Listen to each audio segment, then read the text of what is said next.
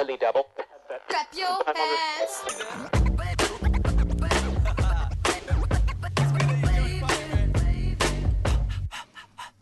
Hello, and good morning, Fitzroy. Good morning, everyone. Good morning, Good morning, Melbourne. Yay! Good morning, Australia. Good morning, world. Welcome to 3CR Wednesday Breakfast. Thanks for joining us here. What have we got coming up on the show today? We've got some beautiful guests. We've got a pretty packed show, actually, on this rainy Wednesday. Later on in the show, I think towards the end, 8:20, we chat to Merlin Smith. She's a resident in Katherine, and she's talking to us about the toxic chemical in the firefighting foam and how it's affecting and how it's been communicated to the community. So that should be an interesting chat. And And then we've got Warren coming in, which will be really good. They've got a conversation happening down in Northcote that's happening today, and he's been working very busily up in Sydney. So he's bringing the yarn down here, which is a youth-led organisation. wonderful. And he's coming into the studio. He's going to be live We'll in meet studio. him live. We'll meet him in person. Fantastic. And I'll be speaking to Margaret Pistorius, who's a person who has done a demonstration, a pilgrimage to Pine Gap. And she'll be on trial in the next couple of weeks, second week of November, with other pilgrims who went. So we'll talk to her about what she did and why she's on trial. And then following up, we'll get some legal information about the act that's being used to put them on trial with Matt Wilson from 3CR's Done by Law. I did have a little tune in. I tuned in on, was it Tuesday, Judith? And Yes. I heard you doing some very detailed work there on 3CR, Triple R, about Pine Gap, was it? Oh, that was last week. That was last week. Yes, I did it. there Honey's you go. tuned in all corners. Yeah, there you go. Don't have the best concept of time, but that's all right. No. So I'm really looking forward to hearing this and hearing some more. Judith, you've been very busy and will give us a comprehensive rundown of what's happening. Done by Law is on Tuesday night at 6 to 6:30 on 3CR, so I thought that's what you were referring to. That's why I got totally confused. No, I'm sure I wasn't last night on... Yeah, anyway. Pardon me, Paddy will do that to you sometimes. Yeah, he does. He does. Yeah. We've also got Lachlan Morrissey phoning in from Brisbane to talk to us a little bit about alternative facts, what are they, beliefs, lies and politics, and just... hopefully that'll segue in a little bit and get us a bit of a current affairs. And I wanted to mention, last week we were talking about Bob Brown, and it Yes. was Wednesday, and the High Court was coming up with their verdict on Tasmania's anti-protest laws. And that day, Judith, you shared with me on Facebook, but the High Court bid to overturn Tasmania's anti-protest laws. So it was a huge success. And yeah, so yay for, that being overturned, right? It's so important. Yeah. And I think Nick also said something about, this is bigger than just this one particular case in Yeah. Tassie. It has implications across the country. In fact, yeah. And just a backgrounder as well. I mean, Tasmania brought in this act in 2014, just brought it in, into the government. It's like no one really knew about it until Bob Brown went out and did a protest and then got arrested. Not a protest; he was filming in a La Pina That's forest. right. Yes. And then several people following that were arrested just for being on business premises and having a political or environmental or social stance or an opinion. Yeah, I mean, that was also mentioned by the UN rapporteur on the situation of human rights defenders, and he wrote a damning report, which I will mention later, about people's ability to protest being curtailed. And he mentioned specifically the Tassie legislation. There were some in New South Wales and some that was being contemplated in WA. Yeah. But I don't think the WA, I don't know what's happening with it, I should say. Well, from what I've been listening a little bit about this case over the past week, and apparently every state and territory other than WA were backing Tasmania on this that's one. right. They wanted to see a victory. Absolutely, Yes. absolutely. And WA Yep. pulled out because Labor government or something. Yeah. It that's is- The it Labor is- government came through. in and then pulled out of the. It's another example of money before democracy. It's another example of this sort of neoliberal economic thinking where business comes first and foremost, then people, then, good order, then, all those other things come after we've made those dollars. After the common good. After the good well, of the community. is it a common good? Is Yeah. just whatever business? This is the point, that not all business is the common good. Oh no, I and that wasn't we get to suggesting. I argue was about- saying Oh, sorry. business. Nick. Oh, no, good point. But also related to that, of course, Australia's taken its seat on the Human Rights Council at the UN, and they've been taken to task for their behaviour. So that's also very interesting. Yeah, absolutely. I hope they get held accountable. Will they? They're still going to be sitting on. Oh, no, they're on there for sure, but I think they've had a big grilling, and I've read a report about that recently, so I'll get it up later if we want to have a look at that. That's good. Yeah. We need a good grilling here and there. We We need have enough a grilling every barbecues. It's now and about then. time. We've got a couple of grillings ourselves. Yes. And we'll go over now over to the other side of the world. The Egyptian government has arrested 57 people.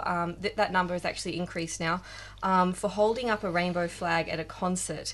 And Hope Mathumbu from Tuesday Breakfast, she speaks with Evo, a Toronto-based activist working with the Egyptian No Hate campaign, as well as solidarity with LGBTQI Egypt, to find out more about this. With me on the line on 3CR Community Radio, I have Evo. Evo is a Toronto-based activist working with the Egyptian No Hate campaign, as well as solidarity with LGBTQI Egypt. Hi, Evo. Thank you so much for speaking with us on 3CR Community Radio. Thank you for having us. Thank you for having me as a representative. Thank you. Well, can you tell us a bit about who you are and the work that you do? I am Evo, LGBT activist. I grew up back in Egypt. It was horrible growing up, like the revolution and everything. I think I was privileged enough, upper middle class, to be able to live in peace without any, without any violence, without my name in the newspaper or in the national television as a gay or as an activist. What got you interested in working in LGBTQI activist spaces? What I see on the television every day breaks my heart. What I see, how the people are treating my community is heartbreaking, because it's not okay. What they are doing to us is not okay. And yeah, the situation there is horrible, is terrifying. And there was a crackdown a few weeks ago on the LGBT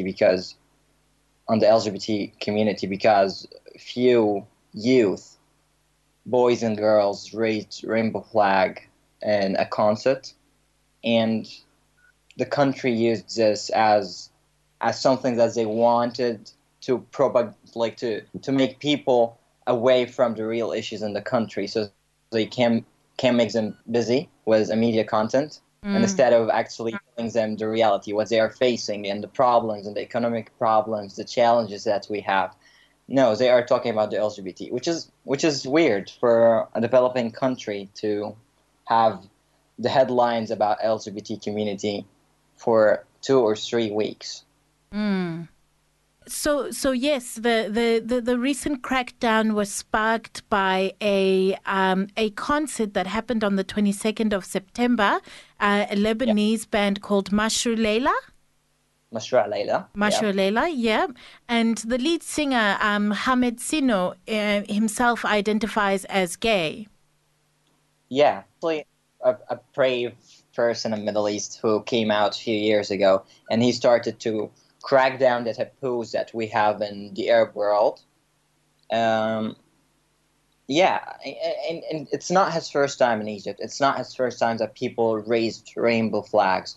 But as a community, the government uses us few times, or have used us few times, just to make people busy. Because they know that people hate us, so they can make them busy. And in the meantime, they will be able to, arrest another activist or, potential presidential candidate. That's what they do. That's what they do in Egypt. They are using us as a subject or object to talk about and make people busy. So to distract Egyptians from the real issues of the country, you feel? Yeah. It's not the first time that they do this. But this time was very strong, stronger than ever. And so from the reading that I've been doing, it seems that both Coptic Christian Egyptians, as well as, I guess, the majority Muslim Egyptians. This is something that this is an issue in which everybody has come out in full force, very conservative people on all sides of religious backgrounds. Do you still feel, even though this is a distraction from other problems, do you still feel that the response from the community, that there's still a lot of homophobia in Egypt in general?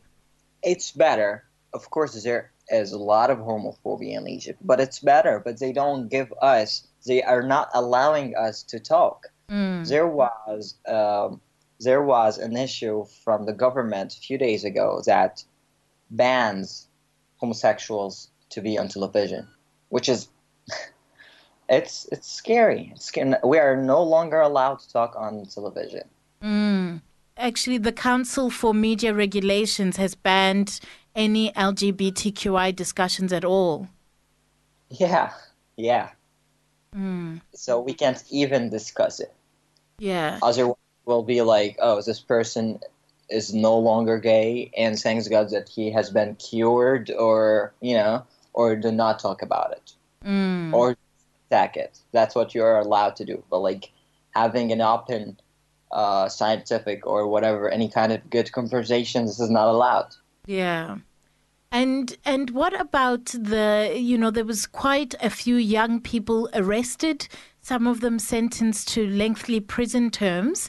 And, there've been reports of all kinds of abuses that are happening to some of these young people who have been standing up. What is being done to try and get maybe the freedom of these young people, or to document some of the human rights abuses that have happened to some of the people who are arrested? Okay, first of all, technically homosexuality is not illegal in Egypt, or to be a transgender is not illegal in Egypt. They are using the debauchery law to attack us, basically, the debauchery and prostitution. So that's what they usually saying. But right now they are saying, oh, we are disrespecting the ethics and blah blah blah. They found their ways to attack us legally. What they are doing is anal examination, and few activists and lawyers were allowed to document these things by talking with the prisoners themselves, by finding real evidence. They sometimes, like the police in Egypt, some of them are crazy. They will tape a video to their pride, like, oh, I'm doing this to this freaking homophobe. You know what I mean? Yeah. So that's their pride. They are happy to tape themselves doing this. That's proving that they are man enough. Yeah, we have documentation, of course, and the activists in Egypt have documentations. A lot of NGOs have their lawyers been telling us what has been happening in the jail. By the way, in 2012, a transgender woman was arrested, and after she released, she said she was arrested and they put her in male prison, was male prisoners. She was sexually assaulted by the male prisoners, and she was sexually assaulted by the police. It's horrible. So obviously there's a lot of stories, there's a lot of evidence that has been gathered. How do you think that the government can be held accountable? What do you think that some of these activists can do to try and get some sort of justice? International pressure. That's it.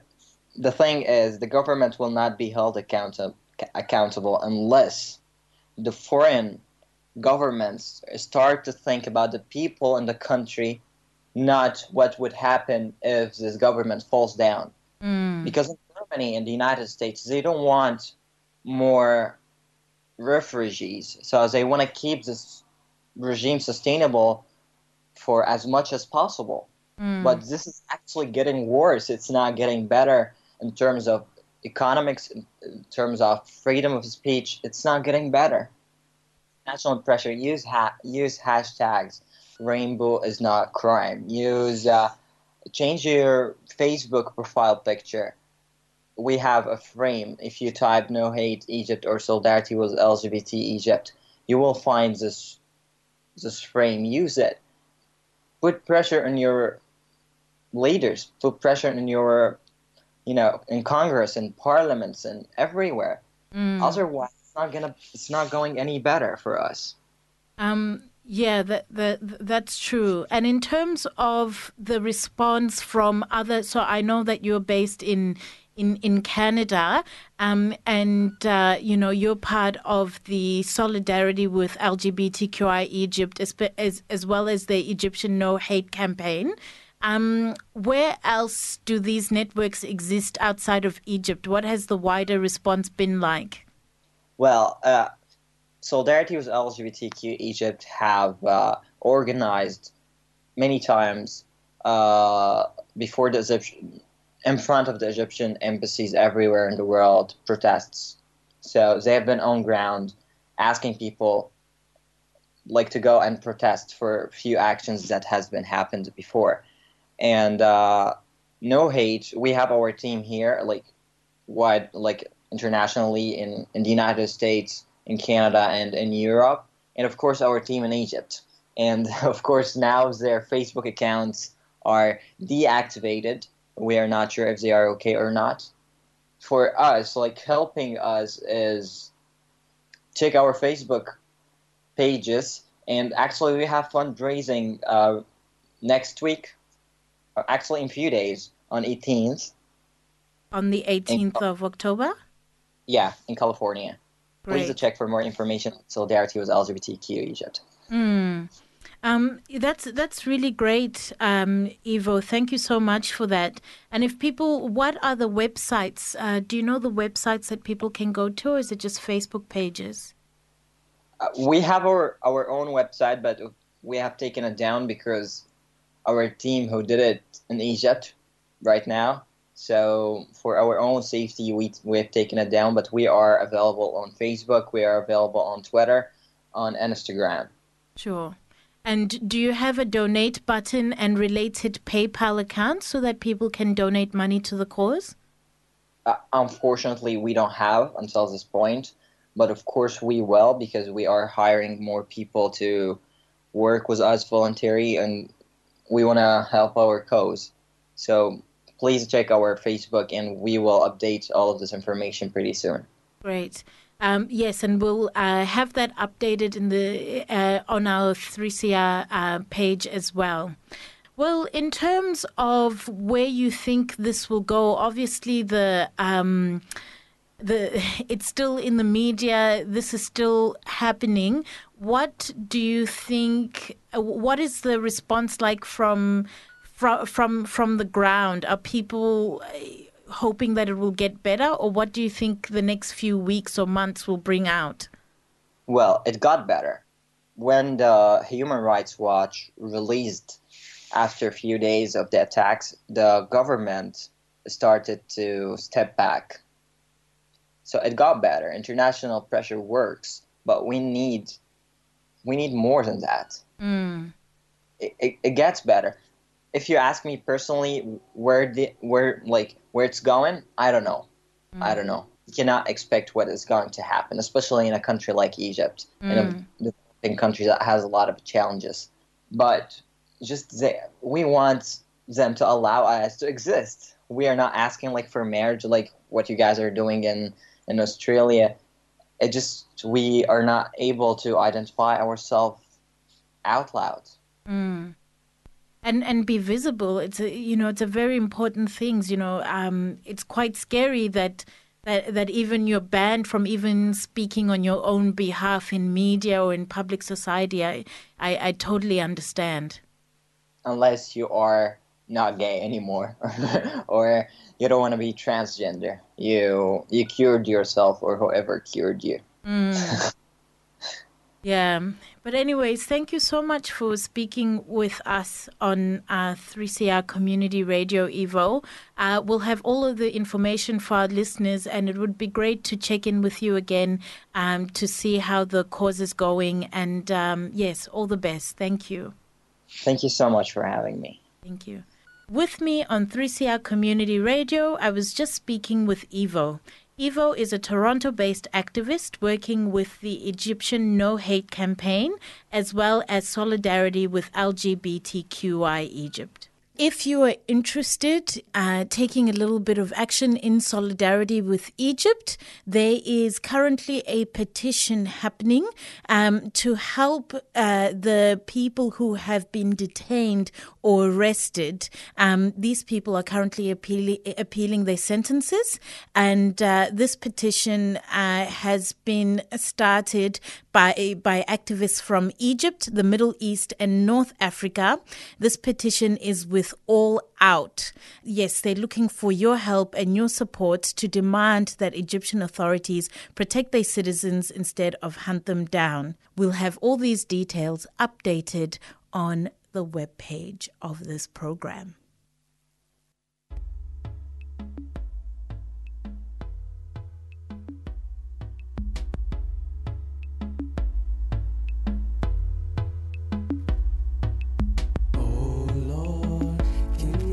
Forgive me for all my sins. Oh Lord, you know I don't wanna do those things I did. Cause when I was all alone, I felt like no one was there. It's like you picked up all my calls and you showed me you really care.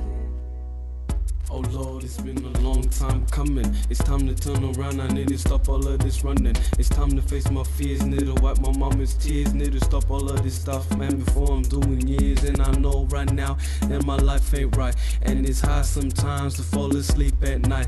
If I'm walking with you, I know I'll be alright, cause from now I know you'll be my shining light. Oh Lord, can you please forgive me for all my sins? Things I did, cause when I was all alone, I felt like no one was there. It's like you picked up all my calls and you showed me you really care.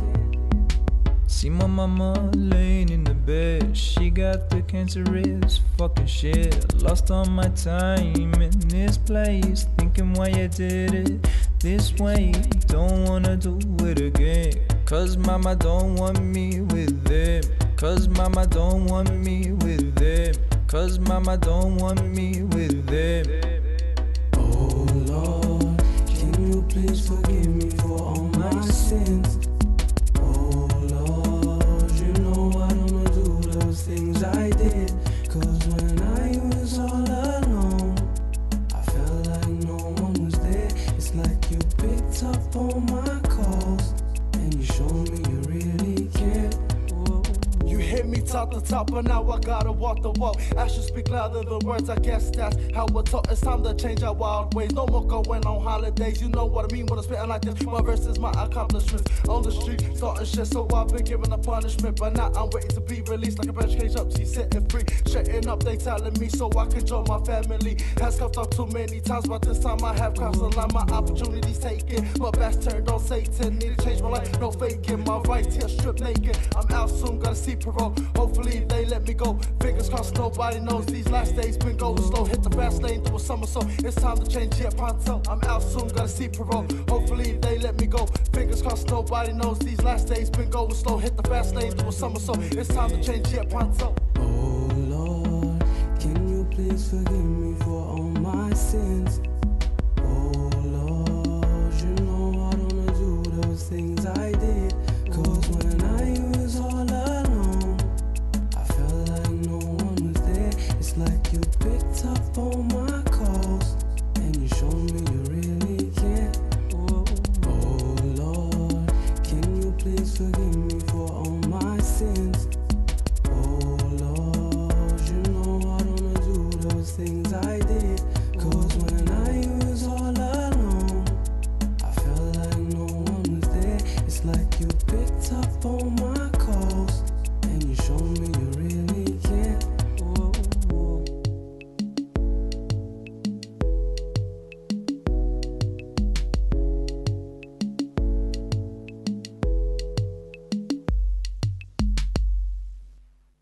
and you're listening to 3CR Wednesday Breakfast, and that track was Oh Lord by Josh Kay. And before that we heard from Hope Mathumbu talking to Evo, a Toronto-based activist, and there's been some updates to that in Egypt.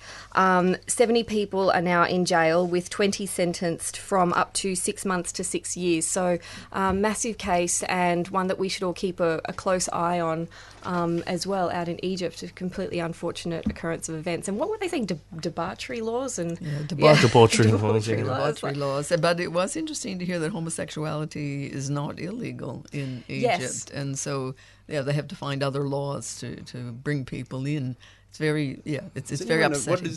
What is debauchery? What covers debauchery? It's very vague, and it's full vague. Generally, what I picture in my head when I think of debauchery is like 1920s ladies in like big dresses at like swing things, and their knickers. They do that like legs, and you can see their knickers. Like I'm not the sure can, if that's like the like can the can dance, I think that's debaucherous. But I think of the Romans myself and their banquets.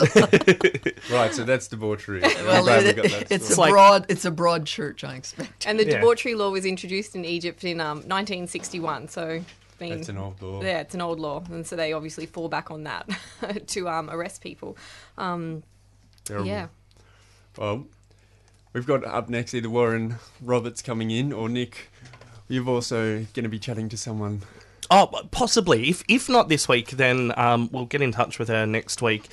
This is part of my ongoing theme on religion in politics, and it just keeps getting more fun week by week. We get deeper and deeper here on 3CR Wednesday Breakfast.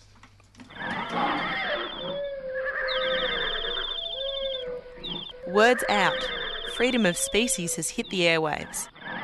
Tune in for debates and updates on both local and international animal protection news and events, and learn about how you can live a cruelty-free, sustainable lifestyle.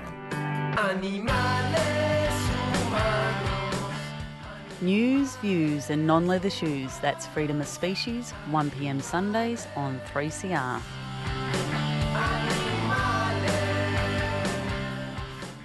Authorised by the last few remaining kangaroos, Canberra. I hope you're waking up here on a lovely rainy Wednesday morning. You're tuned into 3CR Wednesday Breakfast with Kate, Judith, Nick and Patty. It's on the line now. Somebody who I discovered on my many adventures on Twitter as part of the ongoing Twitter conversations that have that were popping up. Look, about some of the stuff that's going on with this ridiculous No campaign. I'm seeing a lot of Lyle Shelton from the Australian Christian Lobby, and he's saying some pretty ridiculous stuff. But also just more of the groups out there that are saying some things. But I came across somebody, Dr. Jennifer. I don't have your last name, Jennifer. Wilson. Dr. Jennifer Wilson, whose blog noplaceforsheep.com recently published. You recently published a blog piece on what has been. Some of the hypocrisy of some of the people that are involved with this, sanctity of marriage debate, but maybe aren't so sanctimonious in their own lives. Jennifer, welcome to the program. Thank you. Now, let's first just get your take on this whole debate, because you've got a PhD in psychotherapy. Am I right? No. Well, I have a PhD in creative writing, actually, but I also worked as a psychotherapist as well. Yeah. Fantastic. So let's hear your take on what's been going on with this ridiculous, with the vote and the moral nonsense. I don't like to think of it as a vote, really. From my mind, it's just a postal opinion poll. That really has no standing whatsoever. There are no safeguards in place to ensure that it's properly conducted or that its results have any weight at all. I think it's extremely intrusive and really does not respect the human rights of people at all. And giving this the argument that every Australian has a right to have a say is really quite unforgivable, because we don't have the right to have a say about other people's sexual and intimate relationships. Well, basically, is where I'm coming from. It does seem to contradict one of these sort of fundamental ethoses in democracy, which is that although some people think of it as rule of the majority, one of the sort of caveats to that is that the majority is not meant to be able to vote to oppress minorities within their community, and this is sort of what we're doing. It is. It is exactly what we're doing, and I think that if you deconstruct all the no arguments, there's not one that has any validity at all. It all boils down to a kind of "I don't like gay people" argument. There's nothing concrete. There's no substantial reason why there shouldn't be marriage equality. But the no case is propagated by people who are, well, to my mind, homophobic.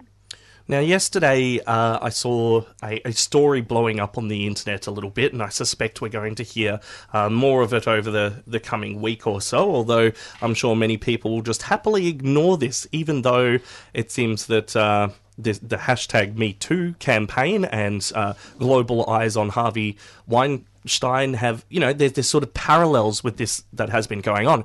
So what came out yesterday is that Deputy Prime Minister Barnaby Joyce has there seems to be some kind of extramarital affair potentially going on. We're not quite sure. He might have been kicked out of home. He's married with 4 children. In fact, famously, I think it was about 6 years ago, he said that he needed to stop gay marriage to protect his daughters so that they can have a future in which they can get married safely or something. And, it's this idea that marriage is safety for women and for men it's, I don't know, some asset building, I guess. But this has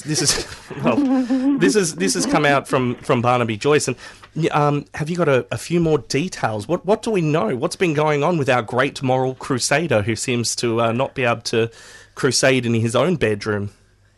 Well, it's kind of interesting because we don't know an awful lot.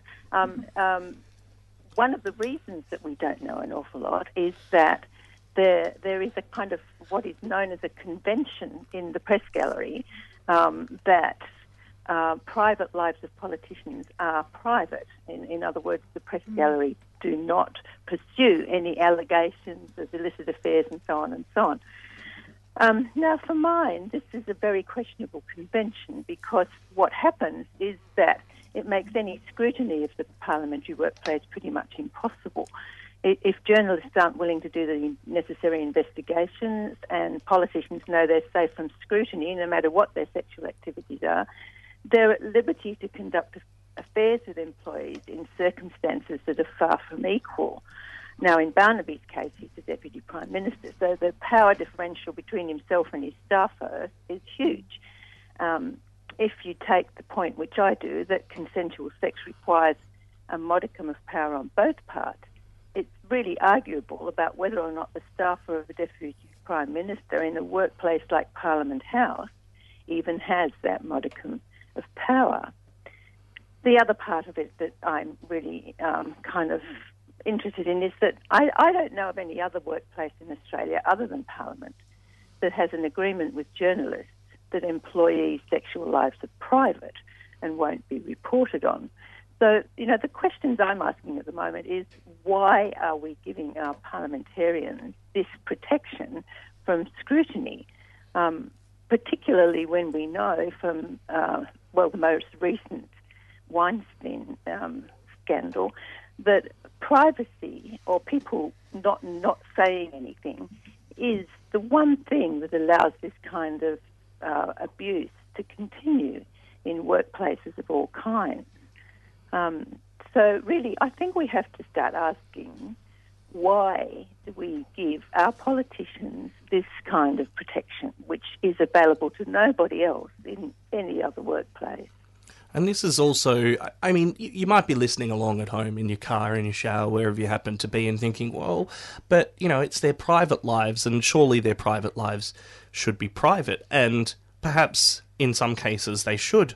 But this is somebody, generally a federal MP, is representing about 100,000 Australian voices in their electorate. They, in our system of representative democracy, it is their job to represent these people in Parliament. And what we're seeing now with this debate on whether or not people of a same-sex attraction should be able to access a secular Australian institution of marriage, I mean, it seems absurd that we're even having that debate, because we are going directly into these people's private lives with laws that will affect them. And then the same people that are pushing these campaigns are asking, oh, but don't look at my private life, don't scrutinise mine, but I'm going to legislate yours. Absolutely. This is the core of it, and particularly in the case of Barnaby Joyce, who has taken a very strong no position in the marriage equality postal opinion poll. And the reason that he says he takes this very strong no position is that marriage equality will undermine the sanctity of heterosexual marriage. Well, it seems to me if Barnaby Joyce is having affairs in the workplace or anywhere, he's doing a pretty good job himself of undermining the sanctity of marriage, because he's not abiding by the vows that he took, and he's not even abiding by the definition of marriage, which is in our Marriage Act, which states that marriage is exclusive between a man and a woman. But I think, as you said at the beginning, we don't really yet know lots about it. So I guess we're speculating about if that were the case, then these are the issues. Yes, there's definitely a lot of... Yeah. The problem with that is, because the press gallery has a convention of not going anywhere near politicians' private lives, we will never know. We will never hear about it. Yes. So we're in a kind of circular thing where no, we don't know, and no, we'll never know because journalists won't ask. Dr. Jennifer Wilson, thank you for joining us and having a chat to us about this today, and hopefully we will find out more in coming days. But what will it change? I mean, we'll just see it ongoing. We'll see it ongoing. Thank you. Thank you very much. Dr. Jennifer Wilson, whose blog noplaceforsheep.wordpress.com you can check out, and also on Twitter at noplaceforsheep, one word. You are tuned to 3CR Wednesday Breakfast. I hope you are waking up very well here in rainy Melbourne or wherever you may find yourself in your lovely ears. City Limits. Brought to us by the People's Committee for Melbourne every Wednesday at 9 a.m. City Limits is Melbourne's only hour devoted to our urban environment, to transport and planning and housing issues, to privatisations and our utility services, to building and or maintaining a sense of community. 855 on the AM band, if we can hear it through the noise and find it through the smog. City Limits.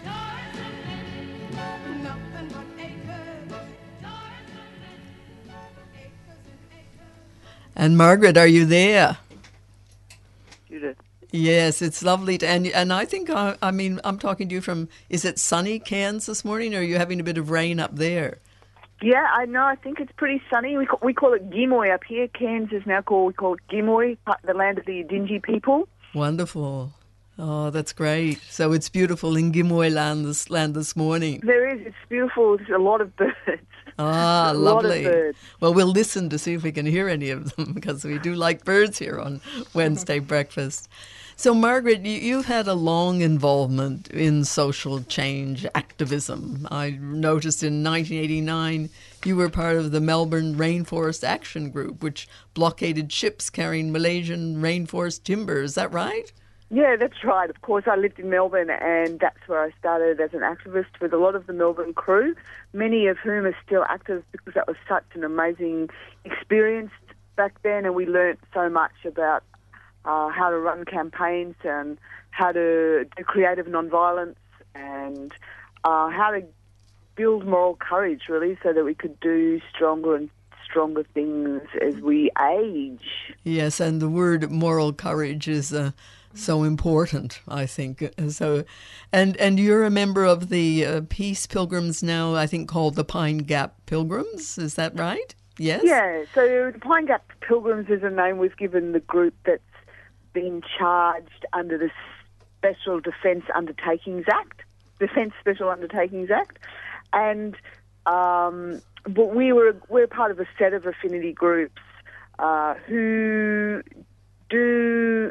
gather sort of every year, and sometimes we do actions in our own places, but we gather and we pretty much oppose the US alliance in different forms that it takes in Australia, either in the exercises it runs down at Rockhampton or the base in Darwin or Pine Gap in Alice Springs. So you're primarily an anti-war, faith-based group, is that right? That's right, anti-war, faith-based group, anti-military. Yeah. Yes. We're also connected with those in Melbourne who do anti-war stuff around Lockheed Martin. The group that's trying to get the military industrial complex out of universities, for example. Or we're connected with groups in Darwin trying to reduce the size of that or the influence of that new US base there in Darwin. Mm-hmm. And Margaret, you're also a viola player. And, yeah. And one usually associates viola players with very refined environments of chamber, well, I do at least anyway, chamber music and concert halls. But last year, on September 29th, if I'm correct, you took your viola out to the desert. I did, and it was probably just after I'd done a chamber music concert, because I am in a chamber music group that does a couple of concerts every year, and I still play concertos with a small orchestra. So yes, I am very, very, very refined. But last year I took I could tell. Last year I took the viola into the desert, and I was with a young fellow, Franz Dowling, who is also studying music at Brisbane, at Griffith in Brisbane, and he had his guitar, and I had my viola, and we went to a mountain just near Pine Gap, and we went to play a lament as an expression of acknowledgement of death and destruction that occurs at Pine Gap military base. And sorry, when you say that, what kind of death and destruction are you talking about? It's not happening in the base, is it? No, well, in this day and age, as you know, everything is very decentralised, from radio operations to graphic design to military destruction. Everything's decentralised. We can work from home to do our military destruction these days. And so what sort of military destruction are you talking about? Well, the US have what they used to call a spy base there, and it's a signals intelligence base, and it greases the military operations that the US are running in Afghanistan, Iraq, Yemen, Somalia, etc., etc. And what we see there are the signals coming in, but also some of the decision-making gets made. It's a type of military bunker, if you like, where the generals and the colonels make decisions about who and what gets bombed. So the identification of targets occurs there. The information comes in about which assassinations will occur in Yemen or and I understand in many cases these are countries we're not at war with, but intelligence is being gathered and people targeted. We don't understand under what international law these things occur. This is one of the strange things. There's no discussion. The lawyers, there's human rights lawyers who are asking many questions about what is going on, because you cannot put this in any category anymore. The US haven't been in a declared war since the 1940s, and yet clearly they are at war and they are militarising heavily. What we know there is that there's a transformation of activity there, so that it is no longer just signals collection or intelligence collection, but it's actual military operations. And they even call that in their papers now, and they even have that in their classified information. This is for military operations. And what it means for Australia is that we're totally hardwired into the US military-industrial complex.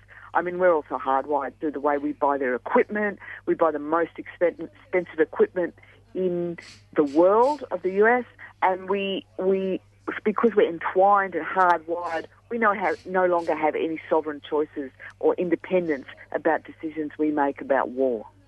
So, Margaret, I want to take you back now for I think many people listening some I'm sure will have been to Pine Gap, but many will not have. So I want to take you back now to September last year. Can you describe exactly how many people went with you to be engaged in the lament?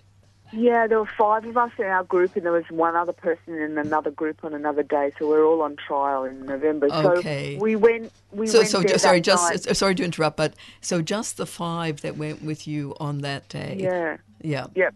So it was a beautiful evening, as it often is in the desert, and with a beautiful sky full of stars and the moon starting to rise. And it's in the McDonnell Ranges, so it's in sort of brushy, rocky country, but there are roads along the valleys. And Pine Gap is, in fact, in this strange valley in the middle of where you can't see it because it's surrounded by hills. They're not really mountains, but they're hills. And there are roads in through the gaps in between the hills. And so we went in through one of those, there's different ways in. So we went in through one of those ways, cutting across the country and moving up and through the country and up around the hills. And we're trying to stay out of the way of the radar and the infrared, because they are tracing people, and there were protesters in the area at that time, so they knew that people may try and come in, or they're checking that all the time anyway. But we walked and walked for many hours, and at one stage I couldn't even figure out which way was up because I was so tired. I was wondering about that because I have great difficulty with directions, so I was admiring you for even, trying to get to the location you were aiming to get to. How long did you walk? I think it was 3 or 4 or 5 hours. We were led by a young New Zealander, Tim Webb, who, is really good across terrain, and I'm with the Brisbane Catholic Workers, who are my friends, and 3 younger men and 1 older man, and we that's older than me and younger than me. The young men were really, so helpful, and so if I got quite tired. I was quite fit, but I was quite tired, and they were carrying my viola and my amplifier, and had to hold my hand so that I wouldn't. Because at one stage I couldn't figure out even which was up because the ground was so uneven. And then at one stage we just came back and decided to follow a much more sort of direct route because it was too difficult. Yeah, this is what an adventure. And so were you able to perform your lament? You were there to perform that lament. Were you able to do it? Well, we got to very near the place, and we started to walk up the last hill and getting my viola out of its case, and as we kept walking we could hear the rumble of police cars in the distance because the rumble of diesel. And we had to move very quickly up this last hill, and we got to the top of the hill, and we were playing the lament as we moved up the hill, actually, in the end, until we got to a point at the top of the hill, or near the top of the hill, where you could see down into Pine Gap, and it was incredible to see these domes and antennas, and to consider the death and destruction that they are wreaking on the world. And there's also, of course, the surveillance aspect where they are tuning in on every one of us. This phone call, every keystroke, they say, gets collected there and analysed. So it's a place of great intrusion on the privacy of ordinary people, but also great intrusion on those people that they organise to bomb. Margaret, we're unfortunately we don't have a lot more time, but that was fantastic to hear about what you did, and we're going to now have Matt Wilson come on, and he'll talk more about the case and the legal perspective. But I'm sure our listeners would like to find out more information about the project, about what you've been doing, about the trial. So where can they go to get that information? Hashtag Close Pine Gap is our hashtag, so use that on Twitter, or hashtag Pine Gap Pilgrims. But if you go to hashtag closepinegap.org or closepinegap.org, www.closepinegap.org, you'll get some good information there on our website, and follow us on Facebook and Twitter. 3CR is actively advocating for equality in the lead-up to the National Postal Survey on same-sex marriage.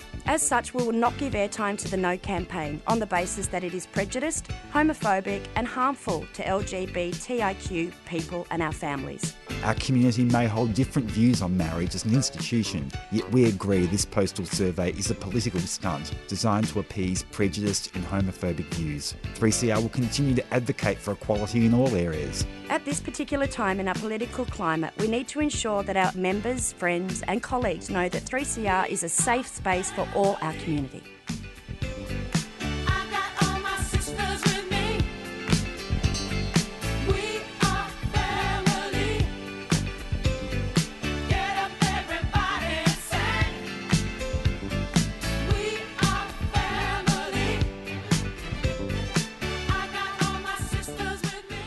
Ten past 8 this morning on 3CR Breakfast Wednesday, and heading for a top of 18 degrees today with those showers easing off as the day progresses. Wobbly. Wobbly old. Hey, maybe that's a good moment to just say 3cr.org.au. If you want to donate to 3CR and help our wobbly studio, get onto it. Any chance. Any chance. And you're not wrong, Nick. It is a wobbly old studio. I'm sure you heard not long ago a couple of screws going in the background, always working, and maintenance needed here at 3CR. Real facts, hashtag. Real facts, hashtag, that's it. And speaking of real facts, we have Lachlan Morrissey on the line. Are you there, Lachlan? Yeah, I'm here. G'day. G'day. Thanks for waking up and being here with us on Wednesday Breakfast. You came across the radar. No worries. I'm glad to be here. Beautiful. You came across the radar of us here at the studio when it was a piece of your work, Alternative Facts Do Exist, Belief, Lies and Politics, got republished actually in The Conversation from the Griffith Review, from Pearls of Populism, the 57th edition. And your article really serves to remind us all that in politics, facts have never been what they are in science, and you really drive home this message and explore it within your article, starting out with Spires introducing the press to Trump's inauguration and sort of, I don't know, falsities or statements being very bold in there. But I was hoping you'd begin by telling us scientific versus political propositions or facts. What are the differences there?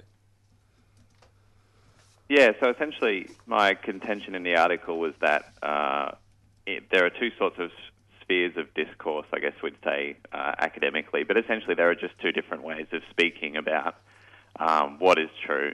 And in politics, what I was driving at was in politics, it's often facts are treated in a much less rigorous way than in science, because often the evidence that you can use for a political fact is often a lot weaker than you can use for a scientific fact. So in science, there's this sort of idea that things ought to be reproducible, that experiments ought to be reproducible, that only certain data can be admitted as valid. So you can't use, for instance, anecdotal data in a scientific experiment, because anecdotal data is prone to all sorts of errors of perception, errors of memory, all sorts of human errors. And so science really tries to take truth out of the human sphere as much as it can. I mean, there are problems with that, obviously, but that's the ideal. Whereas in politics, that's not the case. Politics is a thoroughly human-driven and human-centric endeavour. And so the kinds of evidence that one can use in politics is often really, really different. So, someone feeling like, for instance, I use the example of Pauline Hanson saying that Australia is being swamped by whichever population she wants to say, well, it's being swamped at the moment, whatever will get her votes. And that might feel true for some people if you're living in a community where, say, a certain ethnic group's population has grown in the last year. It might feel true if you're in that community because, according to your subjective experience, that is true. There are a lot more different people of different ethnicities around. But to generalise that to say, oh well, therefore the country's being overrun or infested, or whatever horrible language Pauline Hanson uses, that's where the term fact. She might say that it's a fact that Australia is being overrun, but obviously that's not good. That's not good argument. And so there's a fundamental difference in what a fact is in science and what a fact is in politics, and it comes down to evidence. I think. And there's been a big play within the media and how the media handles, say, Pauline Hanson stating such an outlandish claim, very provocative. Say how, I don't know, the war. Led us to, in Afghanistan, the war to find of, first of all, the excuse to go and look for weapons of mass destruction, which turned out to be a bit of a falsity. But how we handle, say, Trump is very much focusing in on that one phrase or one sentence or one outlandish fact rather than drawing back and having a look, what are they actually angling at, what is going on here, and sort of how we play. Yeah, and that was sort of... Sorry. No, you're right. And how we play Malcolm Turnbull very much is we manage to draw out a little bit more than what we do on a Pauline Hanson, especially in our media. Yeah. And that was sort of the main contention of the article. The all the stuff about facts was sort of building up towards this idea that often in the media it's Trump and, well, these populist politicians, whoever you want to call a populist politician. I guess the media sort of decides who they call populist. But, you know, Trump, Pauline Hanson, Duterte in the Philippines.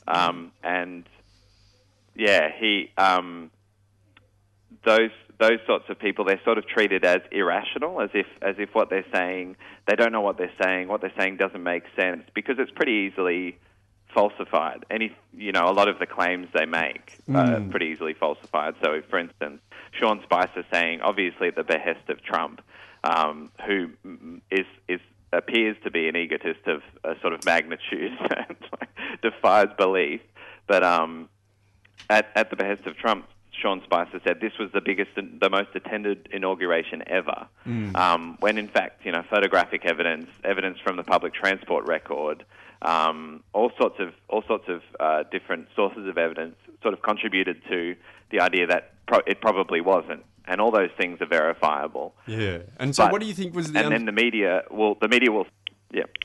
Yeah, so the media obviously jumped on that, and a certain particular media jumped on it and was saying how ridiculous it is and ran with that and sort of created a fireball of, I don't know, anti-Trumpism, which really put a wall up between America, it seems, pro and against, and drove that message. And it seemed like a very strong campaign for the Trump supporters and Trump White House new politicians to sort of stick to their guns and say this. What do you think was the strategy behind that? Can you see something now in retrospect and drawing back from that campaign? I think it's part of the sort of self-aggrandizing strategies that Trump uses. You'll see time and time again he talks about himself as if he were a new kind of president, or perhaps not a new kind of president, but definitely a president that the likes of which America hasn't had for a few years. So he compares himself to Reagan all the time, when he's not, probably not at all like Reagan, but he tries to sort of present himself in much grander terms than he actually acts. Yeah. And you see this with populists as well. You see them putting themselves, I think, in a pretty grand narrative. Yeah. The fake it till you make it sort of thing, talking about massive reforms or... Yeah, exactly, and talking about, returning the country to a previous state when everything was fine and everything was okay for everyone. So, I think that would be part of the strategy. But the point I make is, in fact, you find any old politician does this. It's not particular to who's labelled a populist and who's not. They all have just as much disregard for the truth. And they're all quite happy to bandy about lies to sort of prop themselves up. And you saw John Howard doing it, where John Howard talked about, let's put mateship in the Constitution. He's definitely not called a populist, and I wouldn't claim he's a populist at all. But what you have to understand is he would have told many lies, and none come to mind at the moment, but he would have told many lies and he would have fabricated many things, and he would have talked about returning the country to this previous state where everyone's mates and and so on. Yeah, he did run that So narrative. these sorts of strategies aren't particular to populists. No, but they've just gotten a bit more outlandish. And obviously playing against Pauline Hanson's playing against the political stature and saying that it's old and stale. I'm with the people. I'm for the people. I break down the political correctness. Thank you. I'm sorry, I could chat to you, Lachlan, for a long time talking about this and dissecting it. We haven't managed. Very interesting topic. Yeah, we haven't managed to even get to the most of your article or what you were trying to dissect and discuss there. But thank you for having the time and making the time to chat to us here on 3CR. No, it's a pleasure. I'm happy to talk anytime. You're listening to 3CR Wednesday Breakfast with Paddy, Judith, myself and Nick. Well, taking that conversation from science and political facts, here's some scientific facts. A recent national crisis was broadcast on Four Corners about toxic chemicals used in firefighting foam across 18 Australian defence bases. The chemicals known as PFAS, per and polyfluoroalkyl substances, are highly toxic and have been used in a number of applications, including non-stick repellents, cosmetics, paints, all sorts of things. But the mass use of the chemical in this firefighting foam has caused an environmental disaster, contaminating waterways and bore water, like I said, near 18 defence bases. So some areas that have been highly affected: Williamtown near Newcastle in New South Wales, Oakey, which is west of Brisbane, and Katherine, 3 hours south of Darwin. So we have Merlin Smith, who's a local resident from Katherine. She joins us this morning. Hi, Merlin, are you there? Hi, Kate. Awesome. Thanks so much for getting up early. I know it's before 7 or just. No, that's okay. I'm not sleeping that well anyway. Oh, yeah, fair enough, actually, with this issue. Let's just get straight into it. I'm really interested to know what you as a community or as an individual have heard. Like, what have the government authorities informed, and how have they informed you of this issue? Well, it's really difficult, actually. I don't think that everyone's being informed in a sort of consistent way. We haven't all gotten information in our letterboxes, and, that's really the way. If you want everyone to be informed, it's really got to come to them. And, not, we've been having to sort of chase up when the information sessions are or what information's around. Our local Katherine paper does their best at, reporting on these things and chasing them up, even for the testing that's been happening over the last 6 to 8 months.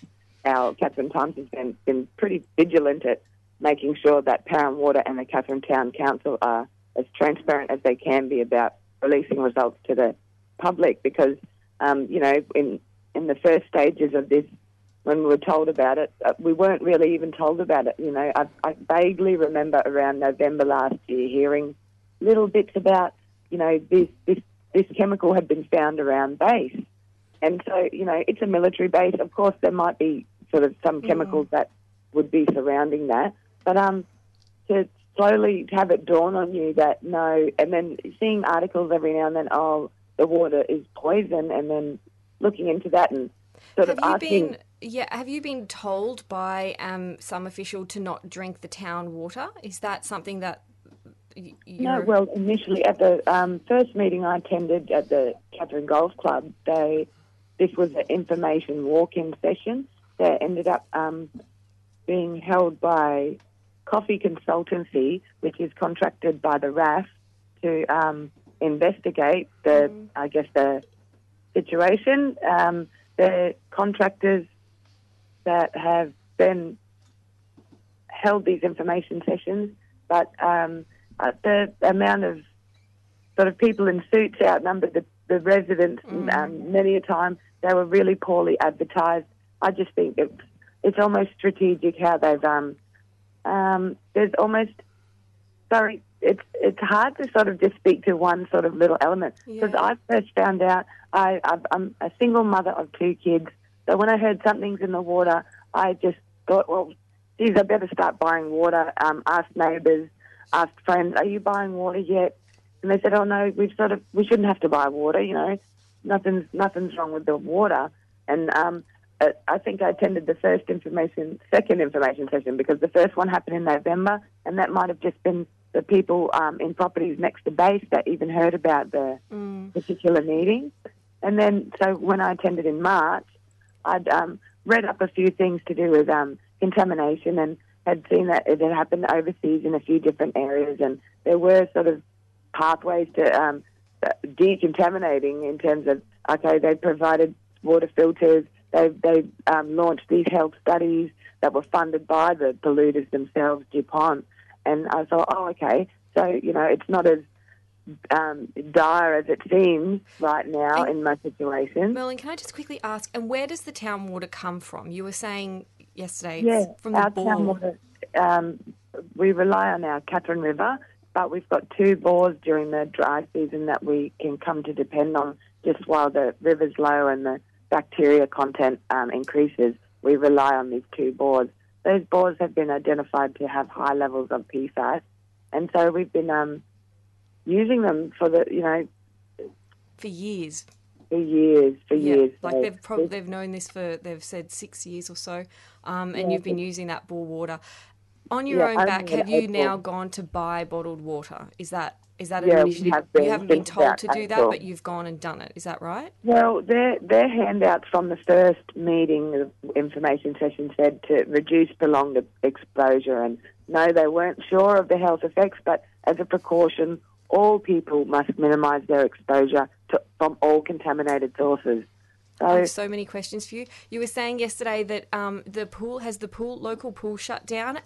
Is that right? Yes, it was closed about 2 weeks ago now because the council board that supplies it is, I think as they would top up the pool, evaporation would happen, such and such.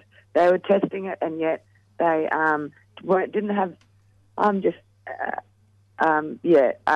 they were testing it, and it wasn't closed for testing. So 9 days later, the pool was closed. It was high levels. There had been people swimming in it for the last 9 days up until then. I just figure, we have pool signs that say closed because we're testing the chlorine, and yet we're testing for a persistent organic pollutant like PFAS. And, and it's really important when we don't know how high our blood levels are and how long we've been drinking this and at what levels. Yes, it's very disturbing. We've only been diluting it since April.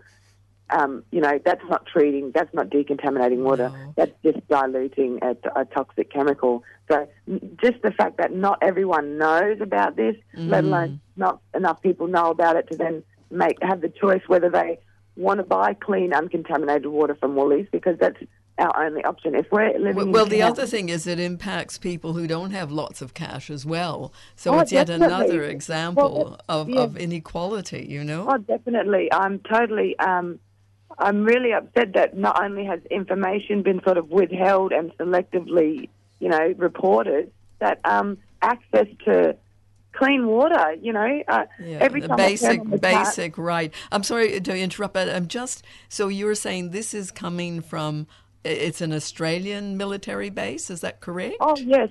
Currently, there's there to protect us? Yeah, that's what I think, their defence. And now, seeing how wrong this is being handled, like if it was a failure to act in 87 when they didn't sort of take on board the information they had at the time about it should never reach stormwater, it should never reach groundwater. No. And look, and the other thing you said is about the fact that overseas precautions have been put into place. It is known, this is not unknown. And here, they haven't been. I mean, I think that's a huge discrepancy, and Australians are being treated badly here. I'm honestly, I'm very deeply concerned when I drive through town, and our town, since the 21st of August, has been on water restrictions. Water restrictions have been applied to a township of 12,000 for the first time in Australian history, not due to our water usage, but due to the fact that the RAF has poisoned our water supply.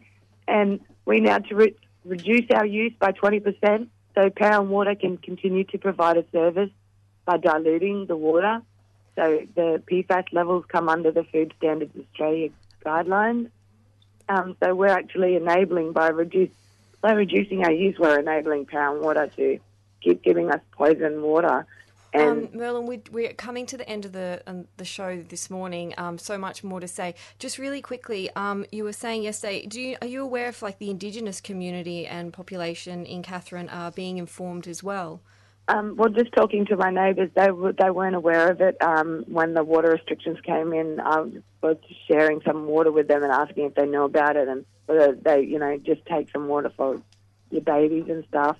Because, going through town, there's people like our sprinklers. Sorry, we're on water restrictions, but we've got sprinklers that are from these toxic bores irrigating our whole town.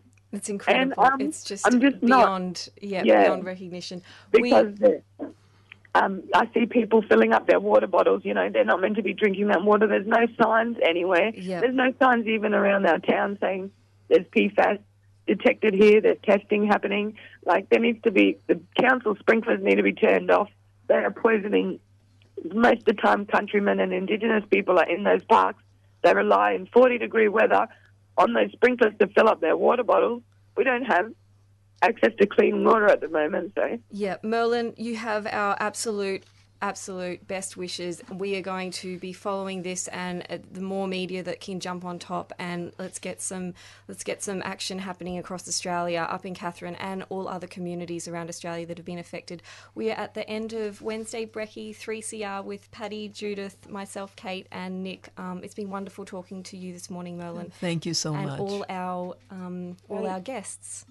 Next month it'll be nearly 12 months since the first test revealed PFAS was in our water, and only 59 properties are being supplied water. The rest of us, it's whether everyone even knows about it or not.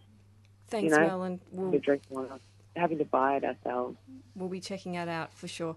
Thanks very much, everyone. Thanks for listening to 3CR Wednesday Breakfast. Bring your umbrella if you're in Melbourne.